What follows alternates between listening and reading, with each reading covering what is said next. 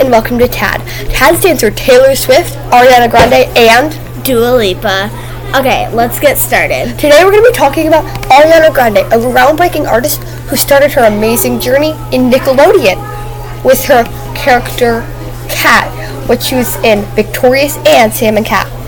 She is now an iconic pop star, and even Nicki Minaj called her the Queen of Pop in one of her songs, Side to Side. Okay, so let's talk about her new album, Eternal Sunshine. It drops March 8th. Now, the cover for her album is already viral. People all over the world are already recreating the iconic red lip. Fun fact, Ariana Grande's fans are actually called Arianators. But she won't be taking that red lip classic that Taylor Swift has. I hope not, at least. Now, this new album is a huge deal because Ariana hasn't gone on tour since 2019. People are already going crazy for this album. Even though Ariana doesn't have any tour dates, fans will go crazy when she releases dates.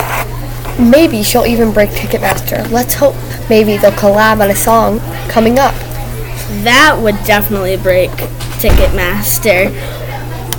Ariana even has a new song out, Yes and. It's even a big deal on YouTube and TikTok already. This song might, if it's just this song going viral, imagine this whole album. I hope Ariana Grande keeps up her amazing work. We also got to talk a little bit more about her childhood. She was the character Cat, like I said in the past, in Sam and Cat and Victorious. Those are both Nickelodeon shows. She even had to dye her hair red every week, but it was damaging her hair so much she had to start wearing a wig. And usually when pop stars like this perform when they're very young, that can do a lot of impact on them. So, I don't know. Yeah, coming through what she did, and I hope her hair is much better than it was back then. I've even heard that you can still see bits of dye in her hair. The reason she does such an iconic ponytail, which is crazy that it went it's this big of a deal now, is because actually the amount of damage to her hair, she had to do a ponytail, which is insane. I wonder how a ponytail helped her hair. Do you know?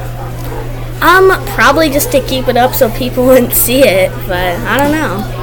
Yeah, that iconic ponytail kept her and her... What was her natural hair color? Probably like a brunette, I'm assuming. So her and her brunette hair, okay. Thanks for listening. Bye.